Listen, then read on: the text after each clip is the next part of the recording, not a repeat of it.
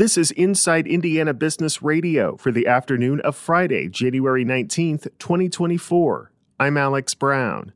The Fortune 100 company behind a planned $845 million data center project in southeast Fort Wayne has been unveiled. Google announced today it has purchased the nearly 900 acres of land being used for the development, which until now has been known as Project Zodiac. The project is expected to create about 30 jobs at the campus, which could have up to 12 buildings. An attorney for the company told the Fort Wayne Common Council last month that with the additional buildings, the investment could grow to up to $4 billion. A timeline for construction is not yet known.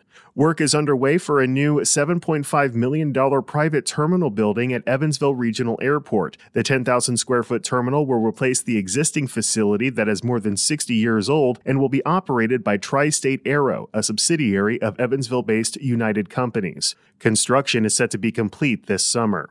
Crawfordsville-based Ceres Solutions is adding to its portfolio. The agricultural cooperative has acquired Monticello Farm Service in White County, though financial terms of the deal are not being disclosed. The company has operations in Monticello and Francisville. Ceres said in a news release that Monticello's 9 employees will join the Ceres team as a result of the acquisition. From the number one source for Indiana business news, this is Inside Indiana Business Radio. Looking for a great way to tip off the 2024 NBA All-Star Weekend in Indy?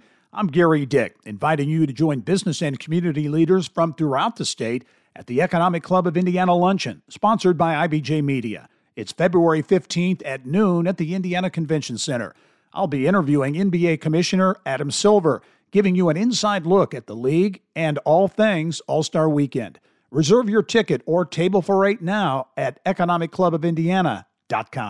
The South Bend-based Career Academy Network of Public Schools today marked the grand opening of the Portage School of Leaders, a new high school located within the Temple Bethel building in downtown South Bend. The building, which has undergone a $16 million renovation, also includes the new Club Teen Center and Future Lab, both of which have a goal of providing a special emphasis on workforce development and career exploration. Superintendent Jeremy Lugbill. We're trying in this high school to have students develop agency and take ownership of their learning. I would say that connection is a big part of what this high school is going to be.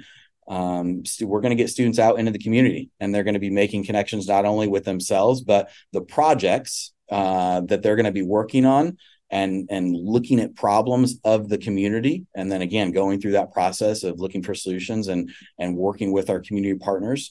That's going to be a big piece. Another part of the learning process, Lugbill said, will be employability skills to give students a better opportunity at landing a job. Such skills include collaboration, communication, and problem solving. A recently announced joint venture between Columbus-based Cummins and 3 other companies has selected Mississippi as the site of its $1.9 billion electric vehicle battery plant. On Thursday, the companies announced they had chosen Marshall County in Mississippi as the location for the joint facility, which is yet to be given a name. Marshall County is in the northern part of the state and is part of the Memphis, Tennessee metro area. The facility, which will make battery cells for medium and heavy-duty commercial electric vehicles, is expected to begin production in 2027. A 190,000 square foot warehouse in Hendricks County is providing major deals on all manner of products. All Surplus Deals manages the Plainfield facility, which houses numerous retail items that have been returned, which are then resold on the company's online auction hub. General Manager Jeff Rexigel. Once you've won and paid for your merchandise, you come to our warehouse here in Plainfield. We'll deliver your product to your car. Customers are able to test and inspect the merchandise that they've bought. We have electronic stations here where you can even plug in televisions. And if they see something they don't like, they're able to return it on site. Once they leave with the product, then it's theirs and we don't accept returns. He says the company tries to move as much product as possible with the goal of having items sold within 10 days of them arriving at the warehouse.